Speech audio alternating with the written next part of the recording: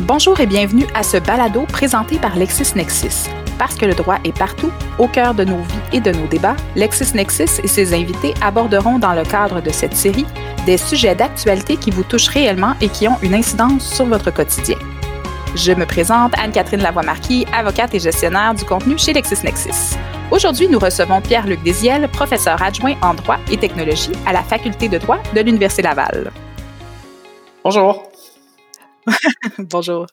Co-directeur de l'axe droit, cyberjustice et cybersécurité de l'Observatoire international sur les impacts sociétaux de l'intelligence artificielle et du numérique, l'OBVIA, membre de l'Institut Intelligence et Données de l'Université Laval, ainsi que de l'Institut d'éthique appliquée de l'Université Laval, ses recherches portent sur l'impact des technologies sur le droit à la vie privée au Canada. Le professeur Déziel est aussi l'auteur de l'ouvrage « La protection des renseignements personnels sur la santé au temps de la biosécurité », publié chez LexisNexis. Nous profiterons de cette rencontre pour discuter du contenu de son ouvrage et des enjeux très actuels liés à la protection des renseignements personnels sur la santé dans un contexte de pandémie comme nous le vivons présentement avec la COVID-19. Bonjour Pierre-Luc, merci d'être avec nous aujourd'hui. Bonjour Anne-Catherine, merci beaucoup de me recevoir, je suis très content d'être là. Débutons directement dans le vif du sujet. Pour le bénéfice de ceux qui ne seraient pas familiers avec l'expression, pourriez-vous me décrire ce qu'est la biosécurité? La biosécurité, c'est cette idée-là que la santé, ça devient quelque part une problématique de santé privée, de sécurité nationale, pardon. Donc, c'est cette espèce de tendance, ce processus qui va viser à prendre en charge, dans une optique de sécurité nationale, dans une optique de sécurité publique, les menaces et les dangers qui vont représenter les épidémies de maladies infectieuses pour la santé et la population, la santé de la population. C'est une définition qu'on retrouve beaucoup dans la littérature américaine, cette idée d'appareiller ou d'arrimage entre la sécurité nationale et la santé publique. Mais on a au Canada aussi, c'est peut-être important de le mentionner, une définition qui est un petit peu plus spécifique, qui va porter beaucoup plus sur la gestion des agents pathogènes et des toxines par différents organismes ou différents acteurs, finalement. Donc, on a au Canada la loi sur les agents pathogènes humains et les toxines, donc une loi fédérale de 2009.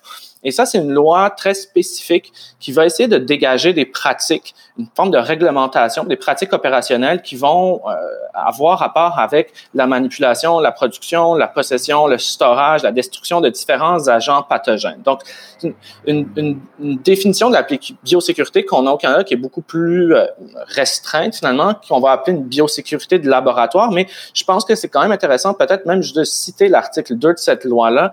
Je pense qu'on voit vraiment, c'est un peu l'essence de qu'est-ce qu'est la biosécurité. Donc, je vais lire l'article 2 de la loi, finalement, qui va nous dire que la présente loi a pour objet d'établir un régime pour promouvoir la sûreté des agents pathogènes humains et des toxines afin de protéger la santé et la sécurité publique contre les risques qu'ils présentent. Donc, on va en parler aujourd'hui dans une optique un petit peu plus large. Donc, la première définition que je vous ai donnée, c'est l'optique peut-être un peu plus américaine, finalement, cette idée que la santé publique devient un domaine qui est investi par la sécurité nationale, mais c'est peut-être important de préciser qu'il y a un sous-domaine qui est plus une biosécurité de laboratoire qu'on a au Canada et qui va faire l'objet d'une loi particulière aussi.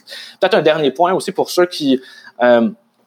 pour peut-être les plus philosophes d'entre nous, il y a la biosécurité, ça évoque un peu des concepts qui sont presque foucaldiens, comme le biopouvoir, pour ceux qui s'en intéressent, il y a je pense pas que ça soit nécessaire de rentrer là dans les débats philosophiques, mais il y a un livre quand même assez intéressant de Frédéric Gros, Le principe sécurité, chez Gallimard en 2012, qui va parler un peu de cette biosécurité dans une logique de biopouvoir qui est propre à Foucault. Donc, il y a différentes ramifications, peut-être à différents endroits avec la biosécurité, mais je pense que ce qu'il faut retenir, c'est l'approche générale, cette idée vraiment que la santé publique, ça devient une problématique de sécurité nationale pour les États. Et donc, à partir de ce moment-là, on peut prendre des moyens un peu plus robustes, un peu plus costauds pour lutter contre les épidémies, que ce soit des épidémies qui émergent naturellement ou même des épidémies qui émergent un peu par l'action humaine, notamment quand on parle pense à des attaques bioterroristes, par exemple. Dans cette veine-là, est-ce qu'il y a des circonstances qui ont propulsé l'avènement de ce concept? Ouais, je pense il y aura différentes variables qui vont expliquer l'émergence de cette biosécurité-là, puis que l'idée que vraiment la santé publique, que la gestion des épidémies devienne une problématique de sécurité nationale. Peut-être en dégager 3 très rapidement. La première, puis c'est ce que j'ai essayé de faire dans l'ouvrage, c'est de s'intéresser même à la définition de qu'est-ce qu'on veut dire par sécurité. Qu'est-ce qu'on veut dire par sécurité nationale? Comment est-ce que ça a été défini à travers le temps? Puis on voit qu'il y a un élargissement progressif dans la littérature et même dans l'action politique de ce qu'est la sécurité nationale. Donc, traditionnellement, la sécurité nationale, on l'a compris, c'est un peu le modèle réaliste là, de la fin des années 50, dans une optique très militaire, très liée au territoire. La sécurité nationale, c'est une question de défense nationale, c'est une question d'avions de chasse, de missiles, de protéger les frontières. Puis on considérait la sécurité nationale vraiment dans cette optique très militaire, très territoriale. À partir des années 70, il y a eu une redéfinition de la sécurité nationale où là, on commençait à s'intéresser un petit peu plus à l'impact de l'économie sur la sécurité de l'État, puis même sur la sécurité des populations. Donc, à partir des grandes crises économiques, monétaires des années 70, il y a un courant plus libéral, finalement, de la sécurité nationale qui s'est dit, si on veut bien protéger l'État, puis bien protéger les populations, pas juste prendre en considération le territoire puis la protection des frontières, il faut regarder un petit peu à l'interne aussi qu'est-ce qui se passe, puis regarder la force de l'économie. Donc, très rapidement, à partir des années 70, l'économie est devenue un enjeu de sécurité nationale dans un monde de plus en plus mondialisé, où on s'est dit, là, pour assurer la stabilité d'un État, c'est important d'avoir une économie qui peut être forte puis qui va résister à certains chocs économiques, certains chocs financiers. Puis à partir des années 90, on a une deuxième vague d'élargissement, si on veut, notamment en 1994 avec le rapport de l'ONU sur la sécurité humaine. Donc, à partir de ce moment-là, la sécurité, c'était plus juste une question d'État, c'était plus juste une question militaire ou une question économique. On recentrait vraiment autour des problématiques, puis des questions, puis des enjeux auxquels faisaient face les individus ou les populations humaines dans leur quotidien. Puis à partir de ce moment-là, l'ONU a dégagé une définition de la sécurité humaine qui s'intéressait à la sécurité sanitaire. Donc, même la sécurité de quelles sont les mesures d'hygiène, en quoi est-ce que ça vient se lier à la capacité d'assurer la santé de la population, comment est-ce que ça fait en sorte qu'on a une population ou des gens qui sont en santé, puis aussi qui vont être productifs, contribuer de manière significative à l'économie. Donc, ce qui peut être intéressant de voir, c'est déjà que dans un premier temps, il y a un élargissement de ce qu'on entend par sécurité nationale, puis qu'à partir des années 90, on commence à le voir dans une sécurité un petit peu plus sanitaire, un peu plus humaine, qui va être liée avec les maladies. Donc ça, c'était un des premiers facteurs dans l'avènement de la biosécurité. Donc l'élargissement, au niveau presque théorique, mais pratique aussi, de qu'est-ce qu'on veut dire par sécurité nationale. Dans un deuxième temps, à partir des années 2000, il y a eu un certain nombre d'événements, un certain nombre de choses qui se sont produites, qui ont attiré l'attention des décideurs politiques sur l'importance de bien protéger, de bien prémunir les populations humaines contre les risques des épidémies, qui sont naturelles ou même causées par, ou qui pourraient être causées par l'action humaine, notamment par des attentats terroristes. Donc, on se rappelle probablement tous et toutes des attaques de 2001 à l'anthrax aux États-Unis, qui ont commencé à susciter certaines craintes par rapport à la sécurisation des corps humains dans un contexte de sécurité nationale. Il y a eu par la suite, en 2003, l'épidémie du SRAS, l'épisode du SRAS dont on a beaucoup entendu parler au Canada. En 2010, le H1N1. En 2017, il y a eu le H7N9. Puis à partir de 2015 aussi, il y a eu tout l'épisode de l'Ebola qui a été considéré par plusieurs puissances américaines comme plusieurs puissances internationales comme un enjeu de sécurité mondiale, de sécurité internationale puis de sécurité nationale. Donc, le président Barack Obama, par exemple, dans le contexte de l'épidémie d'Ebola, a dit que c'était un enjeu sécuritaire fondamental et qui en faisait une priorité en termes de sécurité nationale.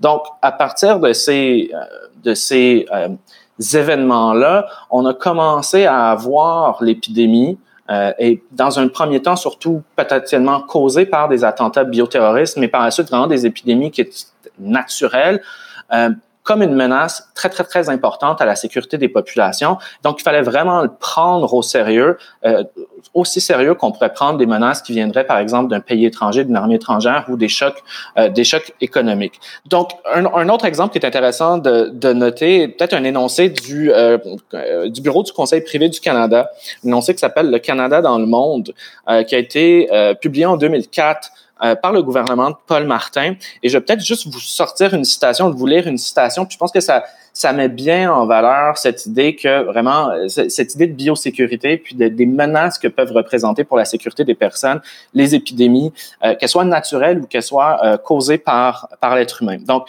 je vais lire l'extrait. Donc, un système de santé publique solide constitue un moyen de défense primordial pour protéger les Canadiens contre un grand nombre de menaces actuelles ou émergentes. Parmi celles-ci figurent la contamination des aliments et de l'eau, la flambée des maladies graves comme le SRAS, les catastrophes naturelles, les accidents majeurs comme le déversement de produits chimiques, voire la menace terroriste d'un attentat chimique, biologique, radiologique ou nucléaire. Donc déjà, ce qu'on voit là, c'est qu'en 2004, on commence à la suite du SRAS, à la suite de l'anthrax, à prendre cette menace de l'épidémie beaucoup plus au sérieux. À partir de 2005, il y a l'OMS qui se met dans la partie et qui va adopter, suite à des longues négociations, évidemment, en 2005, l'OMS va adopter son nouveau règlement sanitaire international, le RSI 2005. Et ce règlement-là va venir prévoir des obligations de surveillance de la santé pour les États qui sont beaucoup plus importantes. Et on va donner au directeur ou à la directrice de l'OMS des pouvoirs et des responsabilités en termes de surveillance qui sont beaucoup plus importantes. Et c'est des choses qu'on voit même dans l'actualité. Actuellement, l'importance de l'OMS dans le contexte de la gestion de l'épidémie du COVID-19. Donc, 2004-2005, il y a beaucoup de mouvements. On commence à voir cette biosécurité émerger là, cette idée justement que la sécurité nationale, c'est plus juste une question militaire, c'est plus juste une question économique, mais c'est aussi une question de santé publique et de santé populationnelle. Lorsque l'on parle de renseignements personnels sur la santé, qu'est-ce qu'on inclut là-dedans habituellement? Ouais, donc, alors, ce qui est intéressant, c'est de commencer à regarder, justement, quand on parle de biosécurité, on va nécessairement parler de surveillance, comme on vient de dire avec l'OMS, surveillance de la santé publique. Puis pour faire de la surveillance de la santé publique, on va avoir besoin de renseignements, on va avoir besoin d'informations.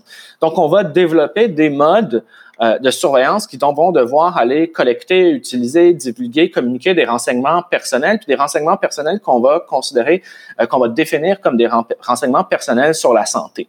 Donc, je pense que c'est peut-être important, justement, comme vous le dites, de bien comprendre qu'est-ce qu'un renseignement personnel, puis peut-être de même voir certaines des difficultés que cette définitions-là vont soulever ou la manière dont sont traités en droit canadien ces renseignements personnels sur la santé-là, comment est-ce qu'il peut y avoir certaines choses qui achoppent finalement. Donc, un renseignement personnel sur la santé, déjà, ce qui est important de dire, c'est que c'est un renseignement personnel. Hein? Donc, ça va être un renseignement qui va, si on suit la définition canadienne, par exemple, un renseignement qui va porter sur un individu qui est identifiable. Donc, un renseignement personnel sur la santé, ça va être un renseignement qui porte sur un individu identifiable et qui va porter sur sa santé. Donc, qu'est-ce qu'on veut dire par l'expression santé? Fait intéressant, on a une définition à l'article 2 de la loi sur la protection des renseignements personnels et des documents électroniques, donc une définition qui se trouve dans une loi sur la protection des renseignements personnels, mais qui est destinée au secteur privé. Et on va nous dire, un renseignement personnel sur la santé, c'est un renseignement qui concerne un individu vivant ou décédé et qui va avoir trait à sa santé physique, à sa santé ou à sa santé mentale. Donc, on peut parler de tout ce qui est un diagnostic, un prognostic, une prescription, une visite à l'hôpital ou dans une clinique, de l'imagerie médicale, des résultats d'examen en laboratoire, par exemple. Donc, ça va être considéré comme un renseignement personnel sur la santé. Tout ce qui a rapport aux dons d'organes, par exemple, ou au don de substances corporelles, le résultat de ces tests-là va être considéré comme un renseignement personnel sur la santé aussi. Et tout renseignement qui va être recueilli dans le cadre d'une prestation de service de santé va être considéré comme un renseignement personnel. Donc, on a cette définition-là. Donc, un renseignement personnel sur la santé, c'est un renseignement personnel, donc qui porte sur un individu identifiable puis qui va avoir trait à sa santé physique ou mentale. On a aussi certaines définitions dans les lois provinciales qui s'intéressent beaucoup plus au secteur de la santé, qui reprennent essentiellement cette définition fédérale-là. Par exemple, en Ontario, on va ajouter aussi tout ce qui est antécédent familial en matière de santé, tout ce qui est paiement relatif aux soins de santé, tout ce qui est numéro d'assurance maladie, par exemple, ou numéro de la carte santé qu'on va appeler en Ontario. Donc, tout ça, ça va être considéré comme des renseignements personnels. Au Québec, on pourrait dire que tout ce qui est dans le dossier médical ou tout ce qui est dans le dossier médical électronique, donc les dossiers qui sont utilisés, les dossiers plus locaux là, qui sont utilisés en première ligne par les cabinets privés ou les groupes de médecine familiale, tout ce qui se trouve là-dedans, ça va être considéré comme des renseignements personnels pour la santé. Tout ce qui est dans les dossiers cliniques informatisés, donc les DCI, qui sont gérés par les établissements de santé et de services sociaux à l'interne, vont être considérés comme des renseignements personnels sur la santé. Puis aussi, en vertu de la loi concernant le partage de certains renseignements personnels de santé, donc une loi québécoise, tout ce qui va se trouver dans le DSQ, donc le dossier santé du Québec, va être considéré comme un renseignement personnel, donc notamment tout ce qui touche aux prescriptions, aux médicaments qu'on va prendre, aux analyses en laboratoire, tout ce qui est imagerie médicale, tout ce qui a rapport à l'immunisation. Donc, c'est peut-être intéressant même pour nous, est-ce que le fait d'être immunisé à quelque chose ou pas, c'est considéré comme un renseignement personnel, tout ce qui est hospitalisation, allergie ou intolérance. Donc, ce qui est très intéressant à partir de ce moment-là, c'est qu'on a une définition dans la loi canadienne de ce qui est un renseignement personnel sur la santé, puis on voit que c'est des renseignements qui sont très liés à ce qu'on va traditionnellement comprendre comme la santé. Hein. Qu'est-ce qui est un diagnostic? Qu'est-ce qu'on a dans notre dossier médical? Qu'est-ce qu'on s'est fait prescrire comme médicament? Mais un des glissements ou une des choses qu'on voit beaucoup dans la pratique, c'est qu'il y a plusieurs renseignements qui peuvent dire quelque chose sur notre santé, qui vont pas être en tant que tel défini comme un renseignement personnel sur la santé. Donc, par exemple, puis on pourra y revenir un petit peu plus tard, mais les applications de bien-être ou les applications sportives qui vont savoir qu'est-ce qu'on mange, qui vont savoir est-ce qu'on court tous les matins, combien de kilomètres est-ce qu'on court tous les matins, qui vont prendre notre pouls, par exemple, notre fréquence cardiaque. Tous ces données-là sont pas des renseignements personnels sur la santé dans un sens strict comme on va le trouver dans les lois, mais qui vont quand même commencer à nous donner de l'information sur l'état de santé des personnes. Même, puis on pourra en parler un petit peu plus tard aussi, les résultats qu'on fait ou les résultats de recherche ou les mots-clés qu'on entre dans un moteur de recherche. Si je rentre, qu'est-ce que ça veut dire le fait que je tousse et que je suis très fatigué en ce moment? Ben, le fait que je le cherche sur un moteur de recherche me dit peut-être quelque chose sur ma santé, dit peut-être qu'en fait, c'est des symptômes que je ressens. Donc, ce qu'on voit en ce moment, c'est qu'il y a beaucoup de renseignements personnels qui peuvent nous informer sur la santé des personnes, mais qui sont pas des renseignements personnels sur la santé au sens classique du terme, mais qui commencent quand même à avoir ce même degré de sensibilité-là, à donner le même type d'information. Ça va être intéressant qu'on va revenir un petit peu plus tard on va parler des applications de traçage, par exemple, des applications qui vont essayer de voir avec notre géolocalisation, par exemple, notre position géographique, est-ce qu'on aurait pu être en contact avec quelqu'un qui est infecté ou pas, donc évaluer notre risque par rapport à tout ça.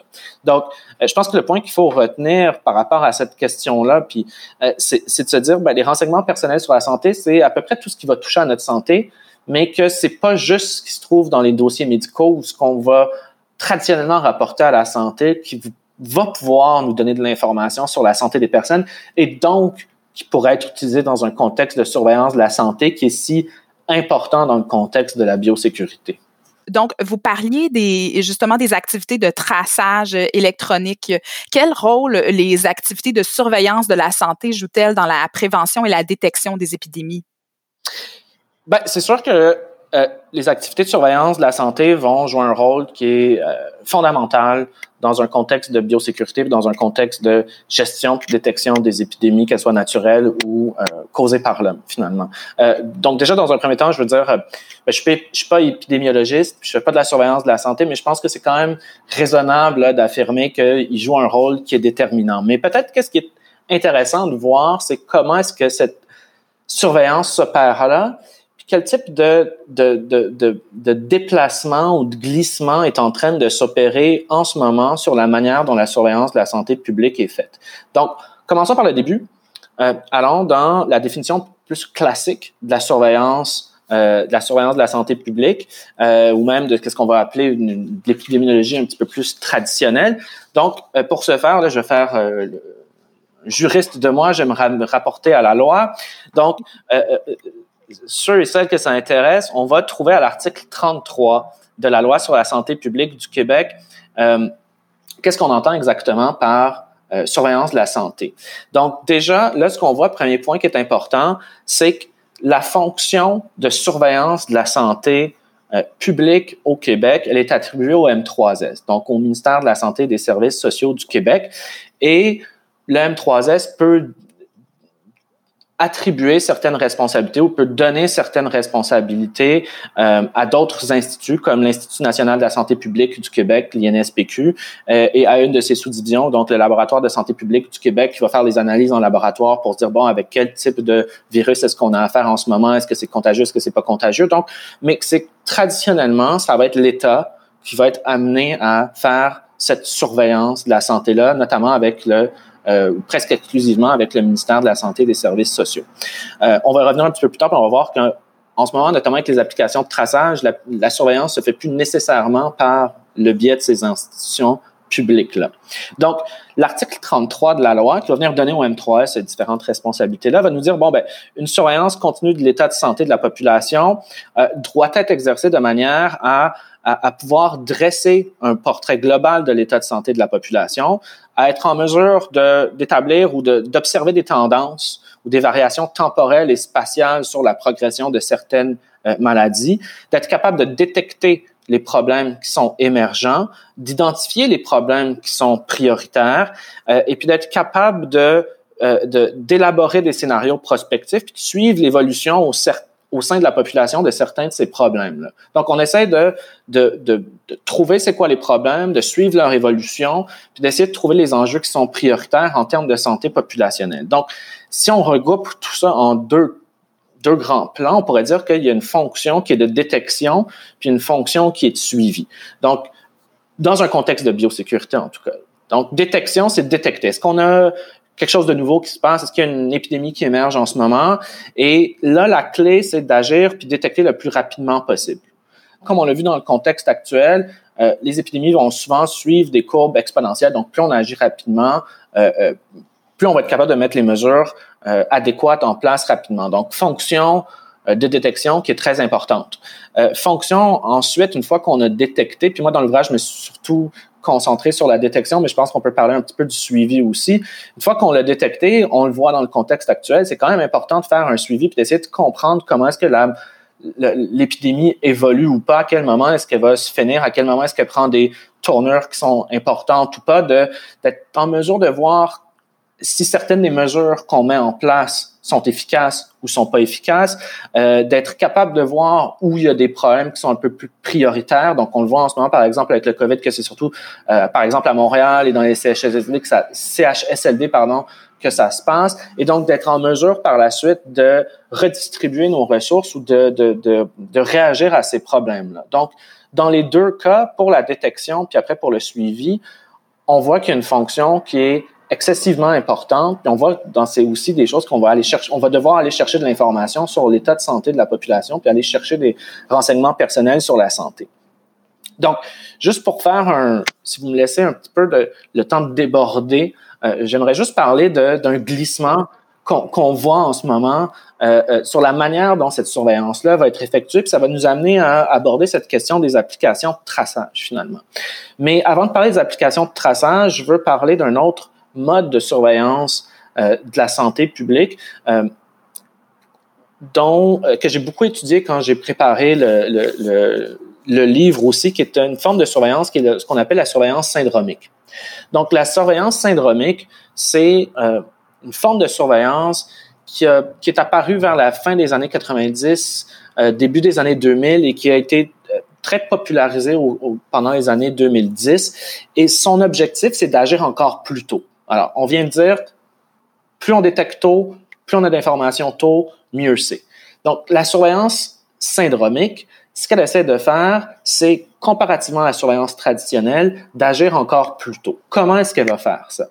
La surveillance traditionnelle ou la surveillance épidémiologique traditionnelle, elle va s'intéresser aux cas qui sont diagnostiqués. Par exemple, on a fait un diagnostic de COVID-19, on le répertorie, on les compte, on regarde où ils sont, on essaie de voir s'il y a l'émergence d'une épidémie à partir de ce moment-là, on regarde le contexte international.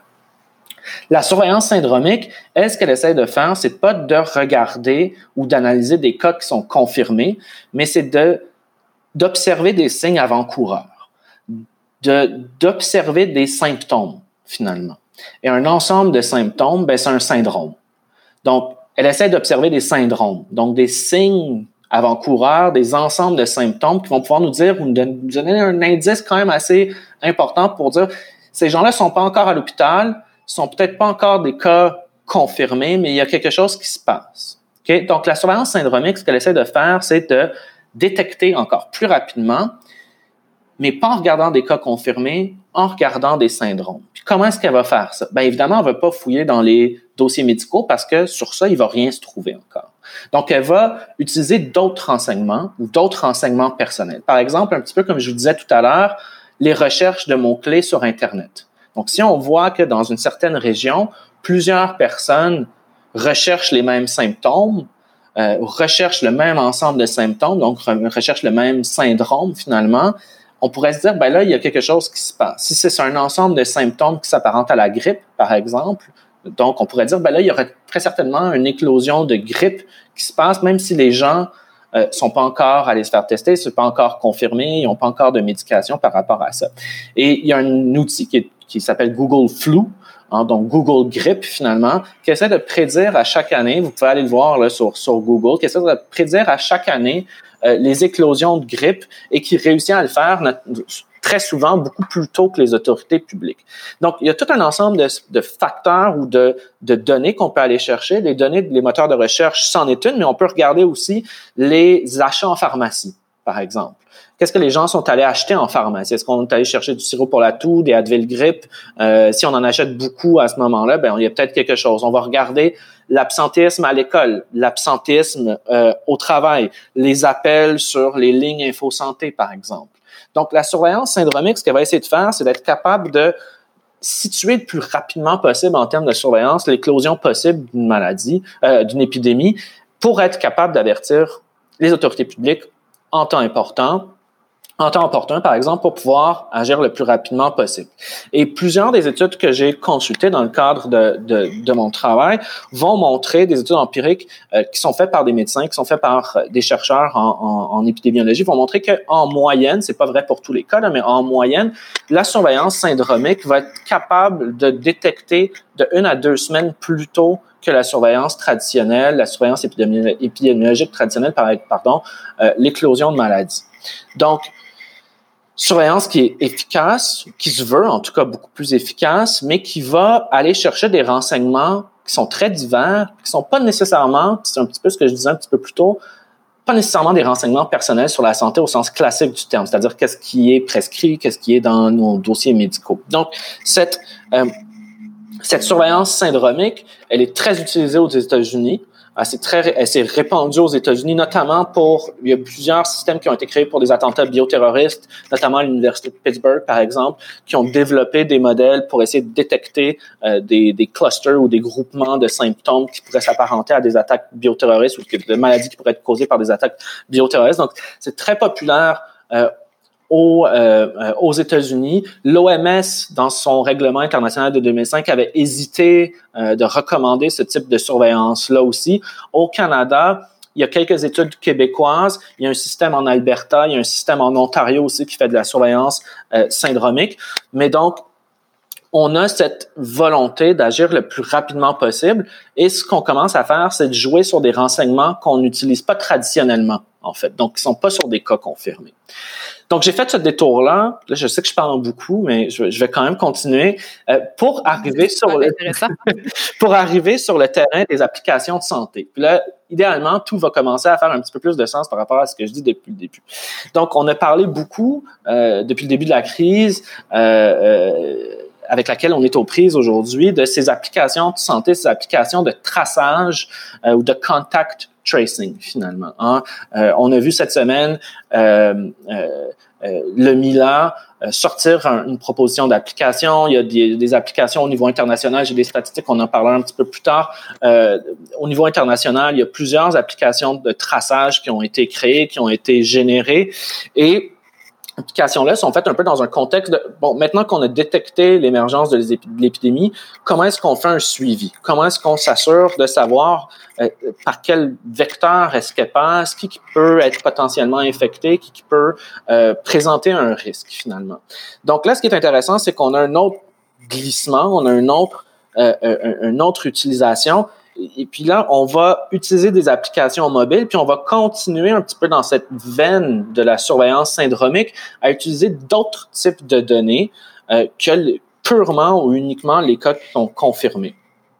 Donc, le contact tracing ou la recherche de contact en français, son objectif, c'est de et puis là, je vais lire la définition du ministère de la Santé et des Soins de longue durée. De l'Ontario, on pourra en parler un petit peu plus tard, mais je pense que ça donne une impression assez claire de qu'est-ce que c'est. Je trouve que c'est une définition qui est quand même assez pédagogique, finalement. Donc, la recherche de contact, donc ce qu'on parle de contact tracing, est un processus utilisé pour identifier, sensibiliser et surveiller les personnes qui ont eu un contact étroit avec une personne infectée par un virus.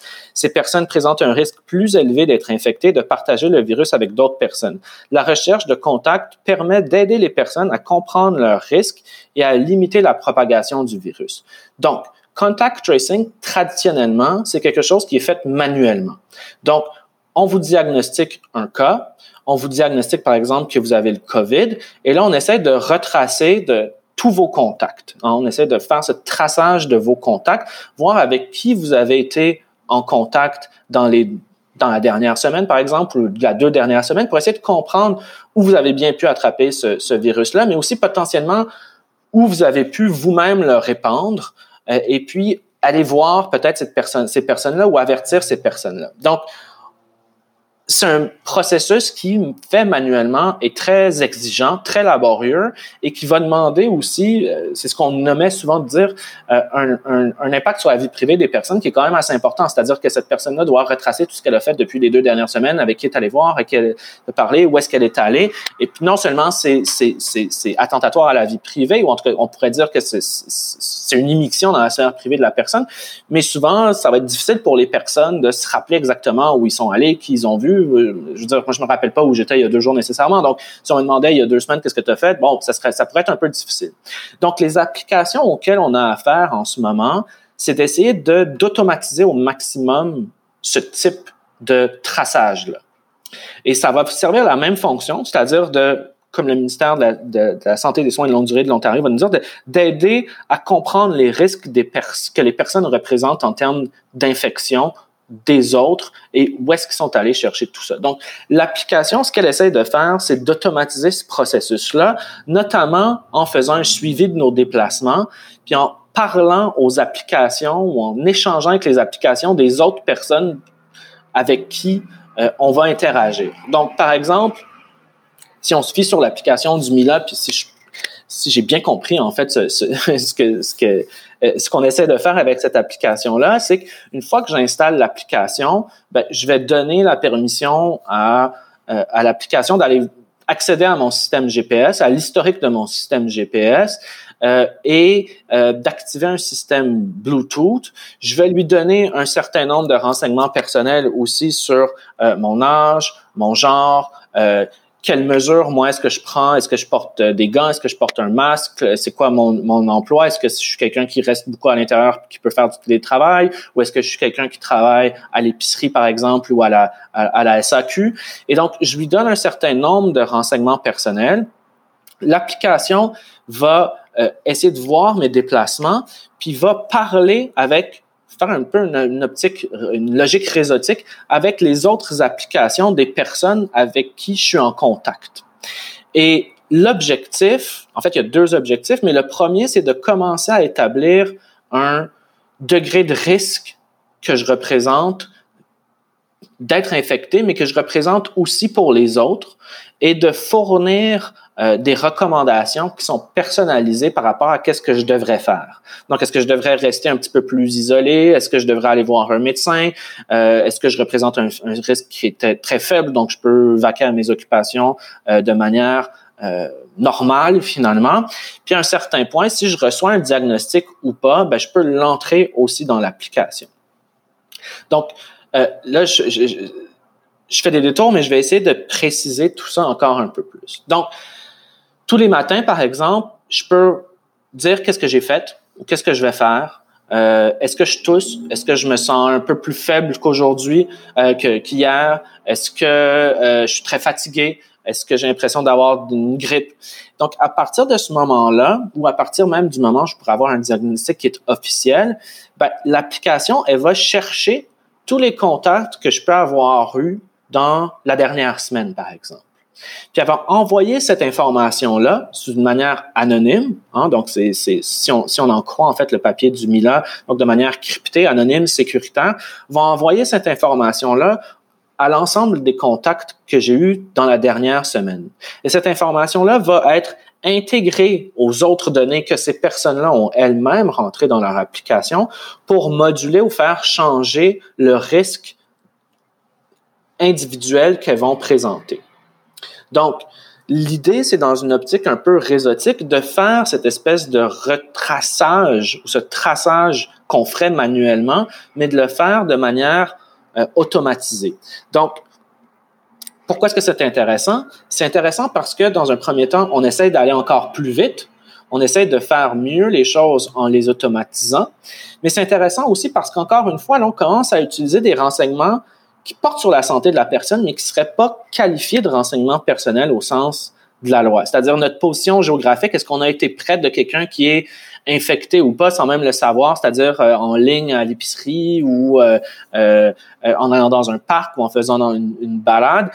Donc là, on va chercher de l'information qui est très géolocalisante finalement pour établir un risque.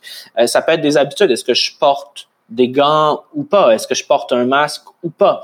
Et donc, à partir de ce moment-là, on voit qu'il y a un traitement, un peu comme la surveillance syndromique, de nouvelles données qui peuvent être pertinentes pour un contexte de surveillance de la santé publique, mais qui ne sont pas des données qu'on va trouver nécessairement dans les dossiers médicaux.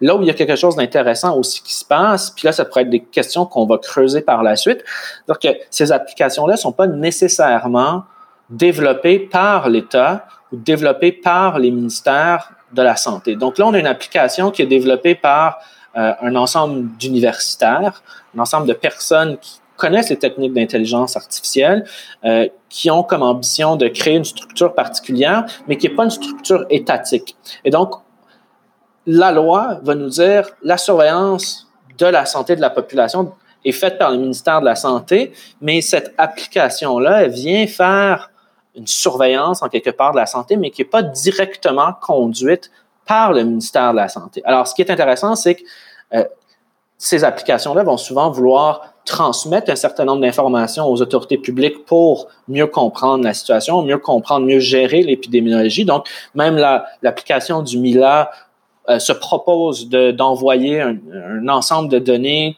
agrégées, dépersonnalisées au ministère de la Santé, aux autorités publiques qui sont compétentes. Mais ce qui est intéressant, c'est que là, on commence à avoir une surveillance de la santé publique, qui se fait par un acteur qui n'est pas un acteur nécessairement étatique et qui n'utilise pas des renseignements personnels sur la santé au sens traditionnel du terme. Donc, il y a un glissement très intéressant qui se produit en ce moment avec ces applications de traçage-là. Donc, je ne sais pas si je les ai bien expliquées, mais je pense qu'il y a quelque chose d'intéressant. Oui. Ouais. Oui. Je pense que ça explique très bien, justement, l'essence de ces applications-là puis leur objectif. Si on revient à votre ouvrage, lorsqu'on aborde la question justement de surveillance de la santé publique, on expose deux approches, l'approche coercitive puis l'approche collaborative. Premièrement, pourriez-vous m'expliquer la différence entre les deux? Ouais, en fait, peut-être une des choses qui est importante de dire, c'est que quand on distingue ces deux approches-là, une approche coopérative, une approche coercitive, on pourrait appeler ça comme des idéotypes, c'est-à-dire c'est des grandes catégories qui sont un peu des caricatures finalement. Donc, c'est-à-dire qu'il n'y aura aucune approche qui cadre 100% avec aucun de ces deux idéotypes-là, finalement. Jamais tout noir ou tout blanc, c'est ça. Exactement. Et puis, il faut dire aussi que l'approche coercitive, elle peut avoir un peu une connotation qui est négative, mais moi, en tout cas, je l'utilise pas pour vouloir dire que c'est mal, nécessairement. Okay? Donc, l'approche coercitive, c'est une approche qui va nous dire, la sécurité, la biosécurité et la gestion des épidémies naturelles est causée intentionnellement par des êtres humains. Ça justifie une surveillance ou des mesures qui sont plus agressives, qui sont plus importantes, qui sont plus coercitives. Et dans cette optique-là, on reprend un petit peu cette idée de la sécurité très inhérente à la sécurité nationale, c'est-à-dire que pour assurer le bien-être collectif, dans certains cas, on va pouvoir prendre des mesures plus agressives qui vont porter atteinte à certains droits fondamentaux, à certaines libertés individuelles. Donc, une espèce de calcul un peu utilitaire qui va se mettre en place va dire, on est dans une logique de commandement, on est dans une logique d'ordre, on est dans une logique de sécurité nationale presque, où là, l'importance et l'envergure de la crise à laquelle on fait face justifie qu'on adopte des mesures coercitives et qu'on utilise des sanctions et qu'on utilise des punitions s'il y a une contravention aux ordres que le gouvernement va donner. Donc, par exemple, qu'est-ce qui serait un exemple, oui, c'est ça, de mesures coercitives?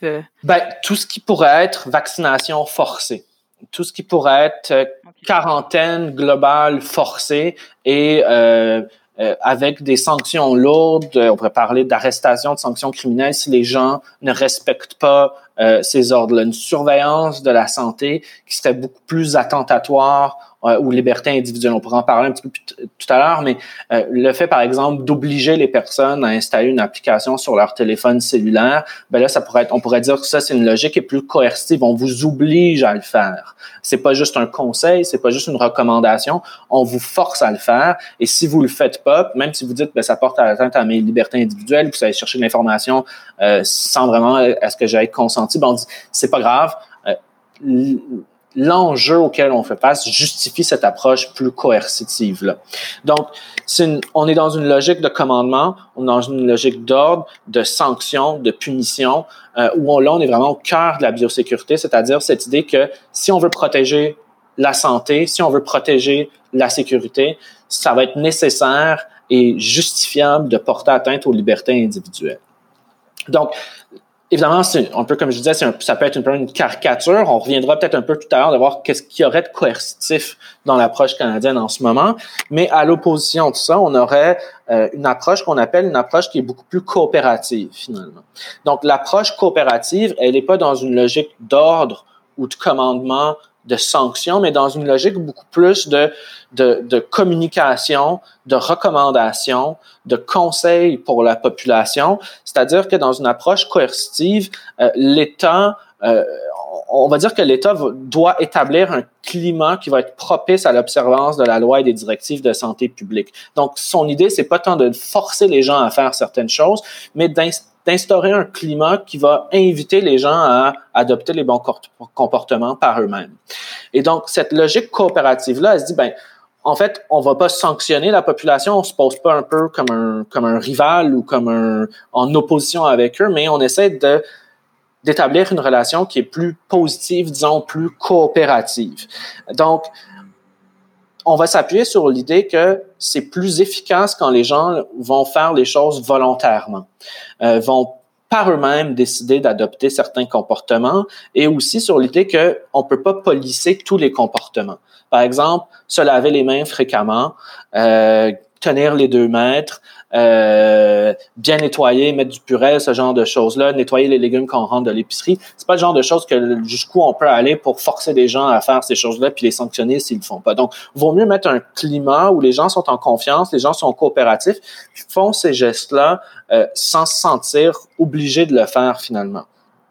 Il y a toute cette idée aussi pour les théoriciens des approches coopératives que la confiance est quelque chose d'excessivement important. Il faut que les personnes aient confiance aux autorités publiques et que les mesures plus drastiques, plus coercitives vont amener une certaine forme de méfiance et va construire une certaine forme de résistance qui va amener les gens à se méfier du système de santé, à se méfier des médecins ou du système des intervenants du système de la santé en se disant, bon, après, je sais pas où l'information va aller. Peut-être que si je vais à l'urgence, après, je pourrai plus jamais sortir de chez moi, mais j'ai des choses à faire. Donc, dans ce cas-là, moi, je vais pas à l'urgence pour me faire tester ou je passe pas de test dans ce cas-là. Donc, climat de méfiance qui pourrait faire en sorte que les gens évitent le système de santé, puis c'est pas ça qu'on veut. Donc, les théoriciens de cette approche coopérative-là vont dire, ben, ça prend au contraire un climat plus propice à l'observance volontaire qui s'intéresse beaucoup plus à une communication claire, donc communiquer l'information, puis avoir des directives et des directions qui sont très claires, facilement compréhensibles, puis expliquer aux gens qu'est-ce qui se passe au lieu de juste les forcer aveuglément à faire certaines choses. Parlons justement de l'expérience canadienne avec la pandémie du coronavirus. Où est-ce qu'on se positionne, nous, avec le gouvernement par rapport à ces 2 approches-là? C'est une très bonne question. C'est une question que je me pose un petit peu depuis le début. Puis moi, c'était mon travail de thèse de doctorat. Puis je continue à travailler sur ça. Donc, on a tout de suite le réflexe de réfléchir comme ça. Moi, je dirais, si j'avais à répondre en une ligne, là, que l'approche canadienne ou surtout québécoise serait largement coopérative. Mais comme je disais tout à l'heure, il y a des idéotypes. C'est des idéotypes, fait que c'est jamais blanc ou noir, comme vous le disiez, mais qu'il y a certains éléments qui sont coercitifs et qui n'ont pas très bien fonctionné, justement. Donc, moi, je pense que si on prend un peu les aspects qui sont plus coopératifs, on voit que tant au Québec qu'au Canada, on est beaucoup dans une logique communicationnelle où on recommande, où on informe les gens, où on n'est pas dans l'obligation toujours, par exemple, à forcer port obligatoire des masques ou quarantaine forcée pour tout le monde ou vaccination, ça serait un petit peu vaccination forcée, ça serait un peu compliqué en ce moment vu qu'on n'a pas de vaccin, mais on est beaucoup plus dans un effort de communication, de vulgarisation, de dire, ben, si vous êtes capable de porter un masque, vous allez à l'épicerie, on vous recommande de le faire. Si vous êtes capable de rester le plus possible à la maison, ça serait apprécié, vous allez prendre une marche, mais on vous recommande de rester le plus longtemps à la maison. Si vous êtes capable de faire du télétravail, on vous recommande de le faire. Des fois, ça peut être perçu comme une forme d'obligation, c'est une forte recommandation, mais c'est pas quelque chose qui est toujours dit sur un ton de on vous ordonne de le faire, puis si vous le faites pas, vous allez être puni. Donc, déjà, moi, cette grande catégorie-là, ou l'approche de manière très générale, à la fois au Canada ou au Québec, je dirais qu'elle est très coopérative. On essaie de solliciter la coopération de la population. Il y a eu quelques petits problèmes là, par la suite, évidemment, vu que ça dure. Est-ce que c'est le bon ton qui est utilisé? Est-ce que c'est pas un ton qui est un peu trop paternaliste? Est-ce que c'est un peu un ton qui est infantilisant? Est-ce que c'est vraiment clair à la fin? Les gens se disent, est-ce que j'ai le droit de faire ça ou pas de faire ça? Donc ça peut être quelque chose d'intéressant à étudier par la suite, mais l'idée, c'est d'être le plus clair, le plus démonstratif, le plus explicatif possible. Mais c'est sûr qu'il y a des choses qui vont achoper, vont pas toujours très bien fonctionner, mais je pense que l'optique générale est dans cette direction-là. On pourrait noter aussi le fait que il y a quelques semaines, ça a été annoncé que Québec allait dégager environ 45 millions de dollars en publicité. Je pense qu'il y a aussi un contrat qui a été octroyé à la firme Cossette, 45 millions sur 3 ans pour faire des publicités, pour informer, rassurer les gens, nourrir la confiance de la population, pour de l'affichage public sur qu'est-ce qu'on peut faire, qu'est-ce qu'on peut pas faire pour repartir l'économie, faire le retour au travail. Donc, on voit vraiment qu'avec cet investissement-là, qui est très important par ailleurs pour une campagne de publicité au niveau provincial, il y a cette volonté-là de communiquer puis d'informer les gens dans une manière qui est plus passive finalement que agressive. Puis on nous disait, il faudrait que ça soit un visuel engageant et un visuel qui reste neutre mais qui est sympathique finalement. Donc on est plus dans cette logique coercitive là. Peut-être dernier point coopérative pardon. Peut-être dernier point qui est important de souligner. On a parlé des applications de traçage. Là on parle beaucoup de l'application du Mila, mais il y en a d'autres aussi. Mais dans son livre blanc, le Mila explique très bien qu'elle refuse toute idée de coercition, qu'elle refuse toute idée que l'application puisse devenir obligatoire à un certain point, qu'il faut que ça reste volontaire, il faut que ça demeure un choix que les personnes font. Et pour ce faire, il faut qu'il y ait confiance dans l'application, confiance notamment que leur vie privée et que leurs renseignements personnels vont être protégés. Donc, de manière très large, moi, je considère que c'est une approche qui est coopérative. Il y a quelques éléments coercitifs, peut-être très rapidement. Si on regarde le décret 222 du 20 mars, qui est ce fameux décret là, qui nous disait, qu'est-ce qu'on a le droit de faire, qu'est-ce qu'on n'a pas le droit de faire maintenant. Là, on va nous dire, les rassemblements intérieurs sont interdits, les rassemblements extérieurs sont permis, même sauf si on garde 2 mètres mais il faut garder 2 mètres de distance. Quand on regarde jusqu'où on aurait pu aller, c'est-à-dire que l'article 123 de la loi sur la santé publique donne des pouvoirs extrêmement importants au ministère de la Santé et des Services sociaux en cas d'urgence sanitaire. Et là, l'urgence sanitaire a été déclarée. Quand on regarde, là, je vais peut-être pas vous lire l'article directement, mais quand on regarde tous les pouvoirs qui peuvent être mobilisés par le politique dans un contexte comme ça, moi, je pense qu'on peut considérer que même s'il y a certaines obligations, même s'il y a certaines choses qu'on est forcé de faire, ça reste très modéré par rapport à jusqu'où ces pouvoirs-là nous permettraient d'aller. Donc, moi, ce que j'ai trouvé très intéressant de voir, c'est le premier jour, je ne sais pas si vous en rappelez, mais le premier jour où François Legault a pris congé des fameuses conférences de presse quotidiennes. Et c'est la vice-première ministre du Québec et qui est ministre de la Sécurité publique qui a pris la parole. Et ce qu'elle nous a dit, c'est quand vous voyez des contraventions, ou pas des contraventions, mais des gens qui respectent pas les obligations, par exemple, de pas recevoir des gens chez eux ou de pas ou d'être dans un parc en train de jouer au basketball et puis d'être très rapproché au corps à corps, n'hésitez pas à dénoncer. N'hésitez pas à appeler la police. Et là, on va leur donner une contravention de 1500 $ ou 1555, peu importe c'est quoi le montant. Et ça, c'était une logique qui était beaucoup plus coercitive. Et très rapidement, on a vu qu'il y a un petit recul. Les gens ont été méfiants. Les gens, ça a amené une forme de... les gens disaient c'est de la délation, c'est de la dénonciation, les gens sont mesquins. Puis très rapidement, les policiers eux-mêmes, il y avait plusieurs articles de presse qui nous disaient les policiers sont surchargés, il y a trop d'appels, ils arrivent sur les lieux, il n'y a plus rien qui se passe. Donc comme quoi, ces petites approches coercitives-là, moi, en tout cas, ce que j'ai trouvé intéressant, c'est que dans le contexte québécois, ils n'ont pas très bien marché, finalement. Non, ça a dessoufflé assez rapidement, toutes ces approches-là, oui, c'est ça. On a reculé un peu. C'est ça. Donc moi, je considère que l'approche, là, pour répondre à votre question, est très coopérative. Puis les quelques tentatives qu'on a eues de muscler un peu plus ou d'aller vers le coercitif, c'est quelque chose qui a pas très bien fonctionné, finalement, puis qu'on a décidé de laisser un petit peu de côté, finalement. Mm-hmm. Puis, est-ce que vous avez constaté l'adoption d'une approche différente dans un autre pays? Puis, est-ce que ça a eu un impact différent? La question de l'impact, la question d'efficacité, ça, c'est difficile à voir pour le moment encore, mais il y a très certainement des mesures qui ont été différentes dans certains pays. Puis ce qu'il faut toujours garder en tête, là, c'est que c'est pas qu'est-ce qui est mieux ou pas mieux. Là, c'est vraiment ça dépend des contextes culturels et des sensibilités politiques des différents États. Mais moi, je pense qu'il y a surtout au niveau de la quarantaine puis du suivi de la quarantaine des choses qui se sont passées qui sont assez intéressantes, mais aussi au niveau de l'utilisation des applications de contact tracing dont on parlait un petit peu plus tôt. Donc, au niveau de la quarantaine, là, on parle peut-être plus du confinement finalement. Il y a eu des règles qui sont un peu plus strictes, qui ont été un peu plus strictes ailleurs, par exemple en Europe, là, en Italie, en Espagne, en France. Le confinement est un petit peu plus strict qu'ici. En Chine, il a été beaucoup plus radical aussi. Mais ce qui a été intéressant d'observer dans les dernières semaines, c'est la manière dont on utilisait certaines technologies pour assurer le respect des mesures de quarantaine ou des mesures de confinement.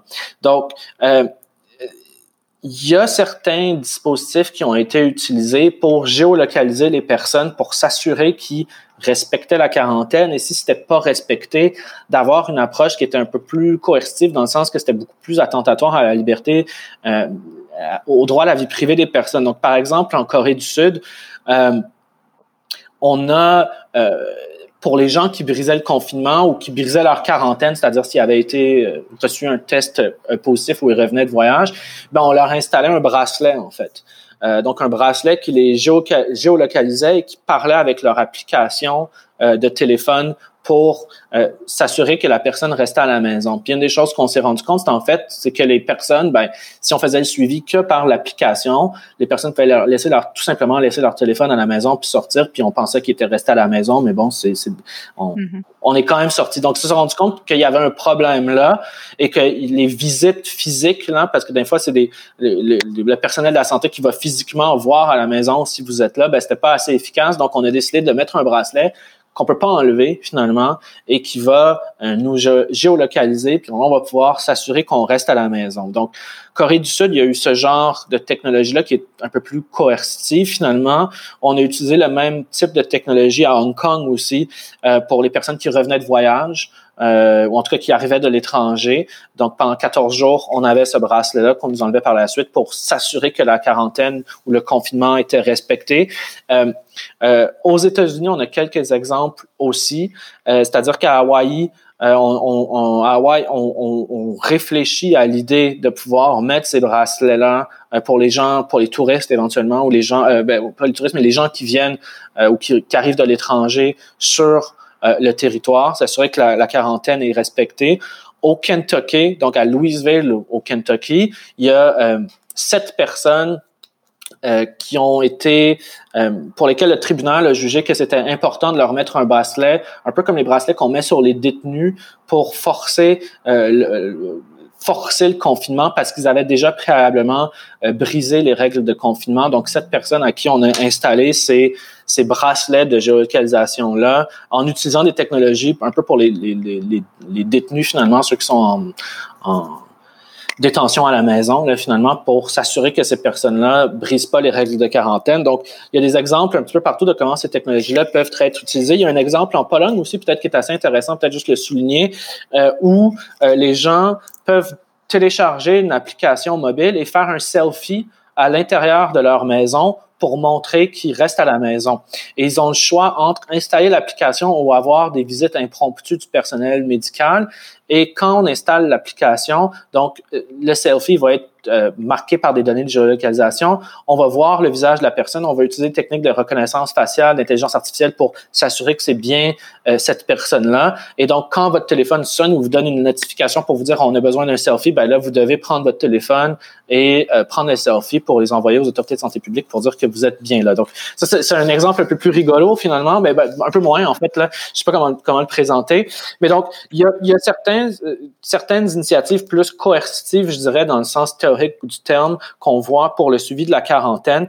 Pour les applications de suivi des contacts, de contact tracing, la grande question qui se pose, c'est est-ce qu'on va le rendre obligatoire ou pas? Donc, si on est obligé d'installer l'application, si on est obligé de donner tous ces renseignements-là, peut-être géolocalisés en permanence, ben là, c'est beaucoup plus attentatoire au droit à la vie privée, plus attentatoire aux libertés individuelles qu'une application qui serait volontaire. Donc, on parlait, vous demandiez la question tout à l'heure de qu'est-ce qui est plus efficace, c'est quoi l'impact? Il y a un grand débat en ce moment qui se dit, ben, ça serait certainement plus efficace finalement si on était obligé de le faire, parce que là, on aurait le plus de données possibles, puis on serait capable de faire tout ce suivi-là, ça serait plus efficace. Et non seulement ça, mais il y a en quelque part un biais comportemental, c'est-à-dire que les personnes qui vont vouloir installer cette application-là, qui vont suivre les recommandations personnalisées de l'application, c'est sûrement déjà ceux qui suivent les directives, qui ont des bons comportements, qui font déjà les bonnes choses. Puis ceux qui les font pas, ben ils vont probablement pas vouloir installer l'application, encore moins en fait. Donc, est-ce qu'on s'attaque pas déjà aux gens qui en le laissant optionnel aux gens avec lesquels on n'a pas de problème. Donc, il y a un débat sur est-ce qu'on le rend obligatoire ou pas. Donc, ce matin, le premier ministre Justin Trudeau nous a dit qu'il voudrait recommander une application de traçage, mais qu'il voulait pas du tout que ça soit quelque chose d'obligatoire. Il y a quelques pays où c'est obligatoire, très peu finalement. En Inde, par exemple, une application qui est l'application la plus téléchargée de contact tracing, ça s'applique aussi, ça s'explique en partie en raison de la densité populationnelle. Une application qui est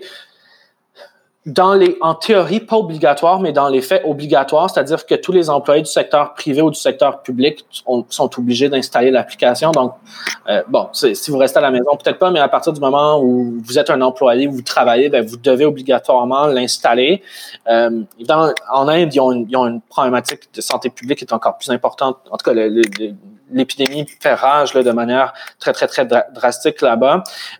À Singapour, il y a cette application qui a beaucoup fait parler aussi qui s'appelle Trace Together, qui est pas obligatoire, mais si vous l'installez et que vous recevez un diagnostic positif, là, vous êtes obligé de coopérer avec les autorités de santé publique pour leur donner accès à cette information-là. Donc, au niveau des applications, le gros enjeu entre le coopératif puis le coercitif, c'est ce qu'on le rend obligatoire ou pas. Puis là, comme je disais, il y a des enjeux sur l'efficacité ou sur les biais comportementaux que ces technologies-là peuvent soulever. Considérez-vous que le contexte actuel présente un risque quant à la protection des renseignements personnels sur la santé? Très certainement, en raison des différents facteurs qu'on vient de parler, mais peut-être qu'est-ce qui peut être intéressant aussi, puis c'est pour ça que j'ai insisté pour placer certains éléments plus tôt, c'est-à-dire que pas juste pour les renseignements personnels sur la santé, mais pour l'ensemble des renseignements personnels. Moi, c'est ce que je trouve qui est intéressant. Avec les applications de contact tracing, ce que j'ai essayé de dire un petit peu plus tôt, c'est que c'est pas juste les renseignements personnels sur la santé comme dans les dossiers médicaux. Ça, je pense que c'est quelque chose qui est assez bien géré finalement, mais c'est la manière dont on va aller collecter tout plein d'autres renseignements qui sont pas traditionnellement sur la santé des personnes, puis qui sont encadrés par différentes lois d'ailleurs, qui sont beaucoup moins protectrices de la vie privée que les lois qui visent les renseignements personnels sur la santé. Donc, je pense qu'il y a des enjeux en matière de protection des renseignements personnels qui peuvent porter sur la santé des personnes, mais qui ne sont pas nécessairement des renseignements personnels sur la santé au sens strict ou juridique du terme. Puis, juste rapidement revenir sur l'enjeu des applications de contact tracing ou de recherche de contact tout à l'heure. Alors, moi, j'ai trouvé des statistiques ce matin qui sont d'un site qui s'appelle Top 10 VPN, qui est un site qui s'intéresse au VPN finalement pour la protection de la vie privée, mais qui ont fait une recension quand même assez importante des différentes applications de contact tracing qui sont utilisées. Ce qui est intéressant, c'est qu'on a accès à tous les différents articles puis au portail officiel de ces applications, donc on peut aller aussi vérifier l'information derrière tout ça. Et là où je pense qu'il y a quelque chose d'important, c'est que on voit qu'il y a un nombre très important d'applications qui sont déployées comme ça et qui sont pas toujours déployées ou conçues par des acteurs qui sont nécessairement très respectueux du droit à la vie privée des personnes et respectueux des renseignements personnels des personnes. C'est-à-dire que ça peut être juste un outil ou un prétexte pour aller chercher des renseignements personnels sur les personnes qui sont très sensibles, très granulaires, c'est-à-dire que qui vous côtoyez, où vous êtes à quel moment, c'est particulièrement sensible. Donc, il y a 28 pays, selon les statistiques de top10vpn.com, 28 pays où il y a des applications qui sont déployées. Il y a 47 applications qui sont disponibles aujourd'hui. 53% de ces applications-là utilisent le GPS, 15% utilisent Bluetooth et 28% utilisent GPS et Bluetooth. Donc, ce qui veut dire que 28% utilisent à la fois votre position de géolocalisation, mais aussi est capable d'interagir avec les applications des autres téléphones puis d'établir vos contacts. Alors, ce qui est encore plus intéressant, c'est que 24 des applications, donc 51% des applications qui ont été recensées, vont avoir dans leur code des outils Google ou Facebook de traçage. Donc, c'est-à-dire que c'est pas utilisé uniquement pour le COVID ou pour un suivi de la pandémie, mais qu'il y a un morceau de code, un peu ces morceaux de code-là qu'on utilise pour la publicité ciblée, là, finalement, pour savoir où vous êtes, puis renvoyer de l'information à Google pour faire de la publicité ciblée. Donc 51% de ces applications-là vont avoir ce morceau de code-là qui est en fait du traquage pour des fins publicitaires puis des fins privées. Donc, on voit qu'il y a une belle opportunité aussi pour ceux qui ont des intérêts un peu malveillants d'aller chercher cette information-là pour ensuite les vendre à d'autres parties pour des fins qui sont pas de santé, mais des fins qui sont économiques. Il y a 23% des applications qui ont aucune politique de protection de la vie privée. Donc, on ne sait pas exactement quels renseignements sont collectés, par qui, où on va. 53% ne disent pas combien de temps vont être conservées ces données-là. Et 60% n'ont pas de politiques qui sont en tout cas affichées en termes d'anonymisation ou de pseudo-anonymisation de ces mesures-là. Donc, le risque, à mon sens, est un peu là dans l'utilisation de ces applications-là qui sont en grande partie, ou en tout cas, il y en a plusieurs qui sont pas construites avec une idée de ce qu'on appelle le privacy by design ou que la conception même de l'application respecte la vie privée des personnes. Alors, peut-être c'est important de mentionner que les documents pour les applications qui seraient utilisées au Canada, en tout cas l'application du MILA, de ce que j'ai pu comprendre, il n'y a rien de Google ou de Facebook dans tout ça. Il y a des politiques de protection de la vie privée qui sont claires. On nous parle exactement de combien de temps restent les données, puis quelles sont les mesures de pseudo-anonymat. Mais si on parle au niveau international, même au Québec, au Canada, des personnes pourraient installer d'autres applications, en fait, c'est un beau prétexte pour aller chercher de l'information puis profiter un petit peu peut-être de la vulnérabilité de certaines personnes ou de la population en ce moment, cette sensibilité-là ou cette volonté de tout faire pour rester en santé, pour juste aller chercher de l'information qui est très granulaire, très importante, très sensible au niveau de la protection de la vie privée. Donc, ça, c'est quelque chose qui est très important. Puis, je dirais aussi dans un contexte peut-être de déconfinement, ou peut-être même un peu par la suite là de l'épidémie où on va être vers la fin, dans le retour au travail, réouverture des commerces, les différentes mesures qui pourraient être prises par les employeurs, par les commerçants pour assurer que leur espace de travail ou leur espace commercial soit sécuritaire. Donc, l'employeur, par exemple, a une obligation de fournir un espace sécuritaire à ses employés.